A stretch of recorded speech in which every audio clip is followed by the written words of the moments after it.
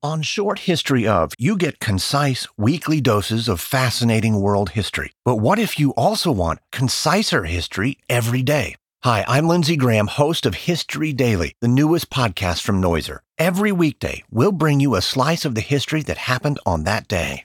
To give you a taste, here's an episode from this week. While it's playing, be sure to search for and follow History Daily.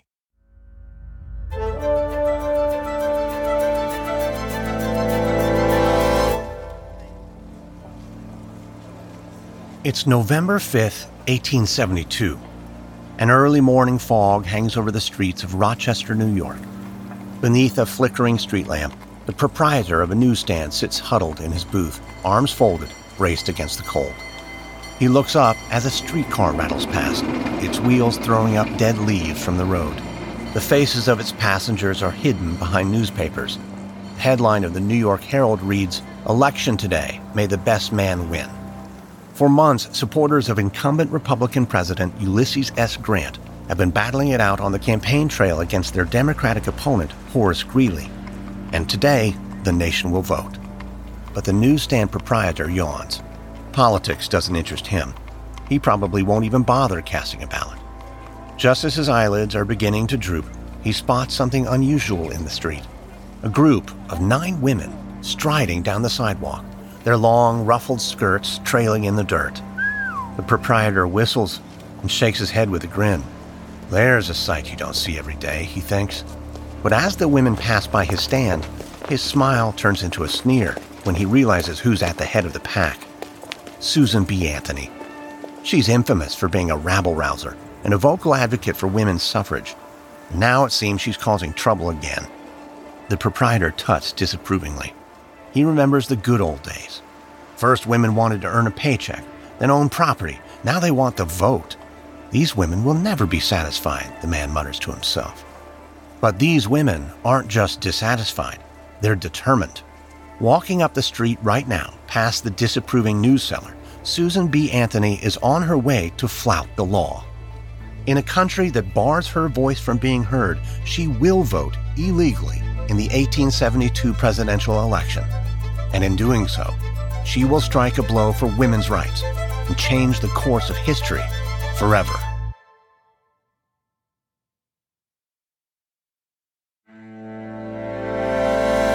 From Noiser and Airship, I'm Lindsey Graham, and this is History Daily.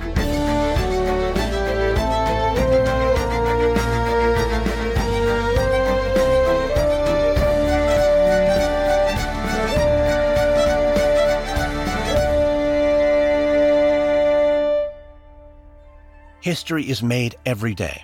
On this podcast, every day, we tell the true stories of the people and events that shaped our world. Today is November 5th, the vote of Susan B. Anthony. It's April 1848, decades before Susan B. Anthony illegally casts a ballot. The state of New York has passed the Married Women's Property Act, setting a precedent for other states to grant married women the right to own property.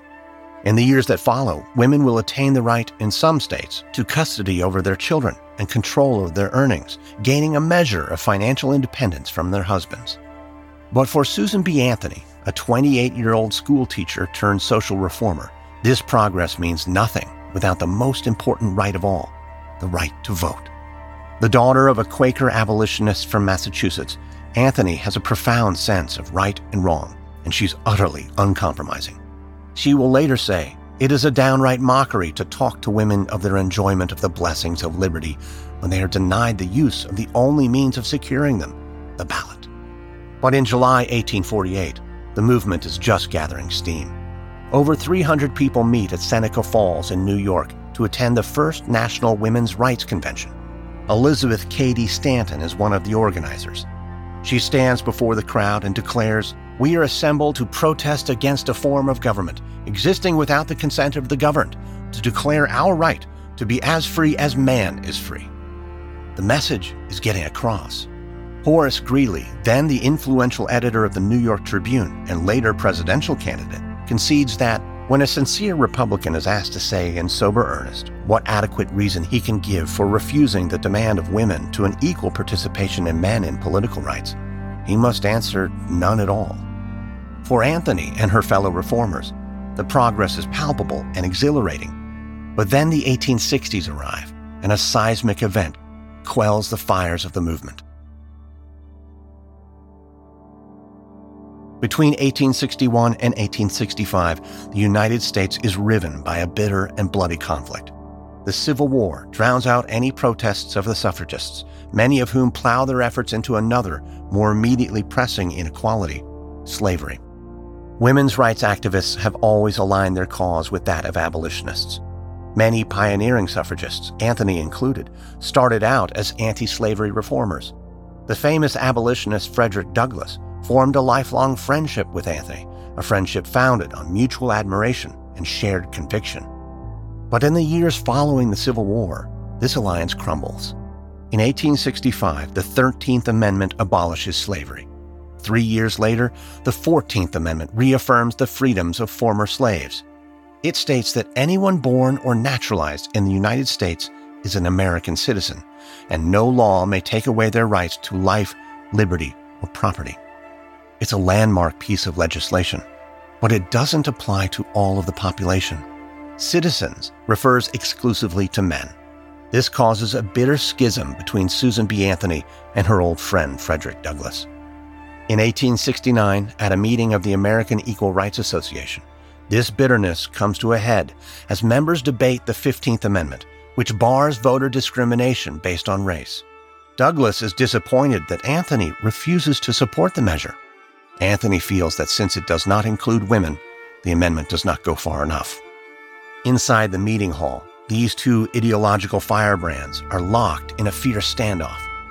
Douglass, struggling to keep the tremor from his voice, states, "I do not see how anyone can pretend that there is the same urgency in giving the ballot to woman as the Negro. With us, the matter is a question of life and death." Anthony counters by suggesting that in spite of the injustices he faces as a black man, Mr. Douglass would not exchange his sex and take the place of a woman. The disagreement prompts an acrimonious split in the feminist movement. A more moderate branch forms the American Woman Suffrage Association. Many of its members believe that it's too soon to push full voting rights through Congress. Meanwhile, Anthony and fellow activist Elizabeth Cady Stanton form the more radical National Woman Suffrage Association. They adopt more aggressive lobbying tactics and even publish their own newspaper, The Revolution, with the motto, "Men, their rights and nothing more. Women, their rights and nothing less." Anthony chooses to divide the movement rather than compromise. To justify this decision, she feels she needs to make a bold statement, something unprecedented. So in early November of 1872, Anthony puts a plan in motion. She marches into the Rochester voting office determined that she will make history and make the men of Washington take notice. When you need mealtime inspiration, it's worth shopping Kroger, where you'll find over 30,000 mouth-watering choices that excite your inner foodie. And no matter what tasty choice you make, you'll enjoy our everyday low prices, plus extra ways to save, like digital coupons worth over $600 each week. You can also save up to $1 off per gallon at the pump with fuel points. More savings and more inspiring flavors make shopping Kroger worth it every time. Kroger, fresh for everyone. Fuel restrictions apply. This episode is brought to you by Shopify. Whether you're selling a little or a lot, Shopify helps you do your thing, however you cha-ching. From the launch your online shop stage, all the way to the we just hit 1 million orders stage. No matter what stage you're in, Shopify's there to help you grow. Sign up for a $1 per month trial period at shopify.com/special offer, all lowercase. That's shopify.com/special offer.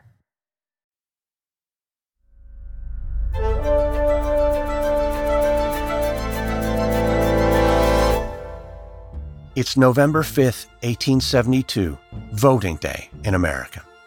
Susan B. Anthony and her 8 fellow suffragists stand in the Rochester voting office. An election official stares at them, slack-jawed. What they are asking is unlawful. Anthony's heart is pounding, but her voice is steady. She tells the voting official again, they are here to exercise their democratic right as citizens of this country. They are here to vote. The words alone give her a thrill. Whatever the consequences of this action might be, it will be worth it in the end. She thinks about everything they've been through to get here, how all of it has been leading to this moment. The flabbergasted election official informs them that they can't vote. New York doesn't extend the franchise to women. It would be illegal. He cannot allow it. Anthony sets her jaw. Her angular face is framed by 2 severe curtains of hair. She bores into the young official with her piercing brown eyes. She asks him if he's familiar with the 14th Amendment to the Constitution. He nods. Well then, she says, you'll know that anyone born or naturalized here in the United States is a citizen of the United States and thus should be entitled to vote. The official considers this, but suddenly something occurs to him. His face brightens as he asks, are any of you even registered to vote? Indeed, they are. 4 days earlier, Anthony and her 3 sisters marched into the Rochester voter registration office, temporarily set up in a barbershop. This stage of the plan was the biggest hurdle. If they were refused registration, they could not proceed with their plan. The registrar on duty was a weedy young bureaucrat with jittery eyes. When Anthony demanded that they register to vote, he refused. But Anthony was prepared. If you refuse our rights as citizens, she asserted, I will bring charges against you in criminal court. She paused before the final piece of her threat. I have Judge Selden as my lawyer. Judge Henry Selden, the former lieutenant governor of New York, was her attorney. Anthony knew the legal risk she was taking simply by attempting registration, so she had consulted with Selden first. He told her she might have a case. But the registrar thought Anthony was bluffing. Still, her threat caught the attention of the registrar's supervisor, an older man with oily, slick-backed hair. He scurried over and asked what the problem was. After the registrar explained, the supervisor glanced up, taking stock of Anthony. His mustachioed lip curled into a slippery smile, revealing tobacco-stained teeth. He told his younger colleague to register the ladies. He said, it will put the onus of the affair on them. So 4 days later, on voting day, November 5th, Anthony shows the flabbergasted election official the registration documents. As the official consults with his colleagues about what to do, Anthony prickles with anger. That her democratic freedom should be determined by these buffoons fills her with righteous indignation. But she holds her tongue. Eventually, the 3 officials turn to her. They have taken a vote. They have decided 2-1 to allow the women to cast their ballots. Anthony doesn't thank them. She merely proceeds to vote. She and the others select the name of their preferred candidate. Anthony votes for the incumbent, Ulysses S. Grant, whose manifesto is more favorable to women, she thinks. Then, with a surge of vindication and some trepidation for the consequences in store, the women drop their selections into the ballot box. It is a watershed moment. A triumphant Anthony will rush home and immediately write a letter to her friend, Elizabeth Cady Stanton. It will read, Dear Miss Stanton, I've been and gone and done it. Positively voted the Republican ticket this morning at 7 o'clock. We are in for a fine agitation in Rochester. I'm historian Ruth Goodman, host of Noiser's newest podcast, The Curious History of Your Home. I've spent my life investigating the hidden history of everyday objects. The vacuum cleaner in your cupboard, sleek and compact today, but when it was invented, it was literally powered by horses and took 4 to 6 people to operate. The minty fresh toothpaste by your sink. Well, if you lived in ancient Greece, you'd be washing your teeth with ground up bones and oyster shells. Double glazed windows? We owe those to a French king's odd fascination with oranges. The Curious History of Your Home explores the extraordinary in the ordinary. Listen to The Curious History of Your Home each Tuesday, wherever you get your podcasts. From award-winning podcasters Noiser, The Curious History of Your Home.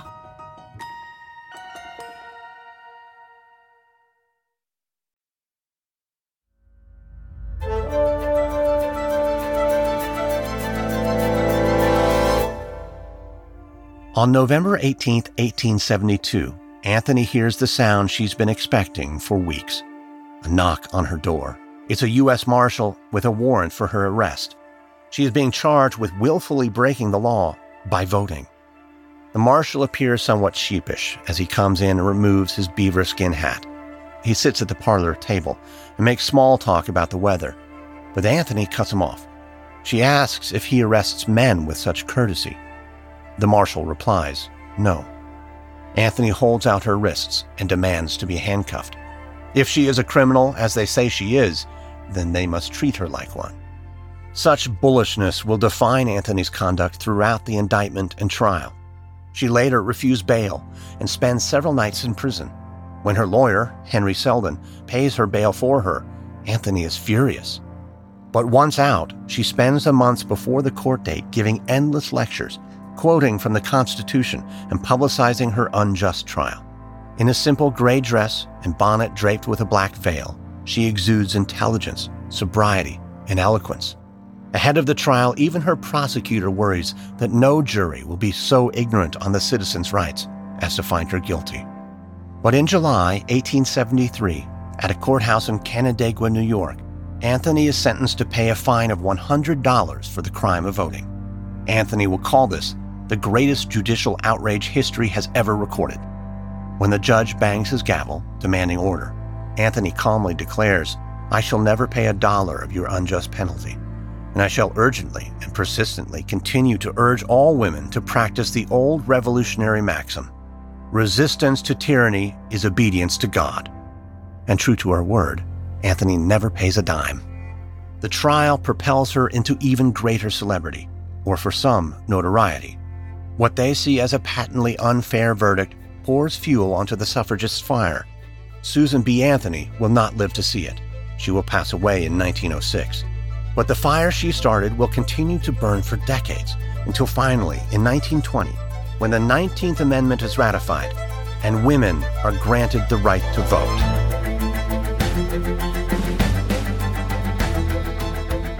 Next on History Daily, November 8, 1923, a young demigod named Adolf Hitler attempts to overthrow the Bavarian government in what will become known as the Beer Hall Putsch.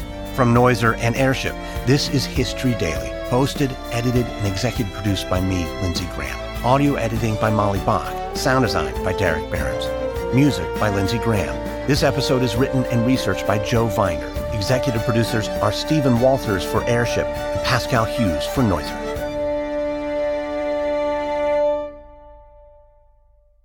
That was an episode of the new Noiser podcast, History Daily, hosted by me, Lindsey Graham. To get more History Daily daily, search for and follow the show in your podcast app now.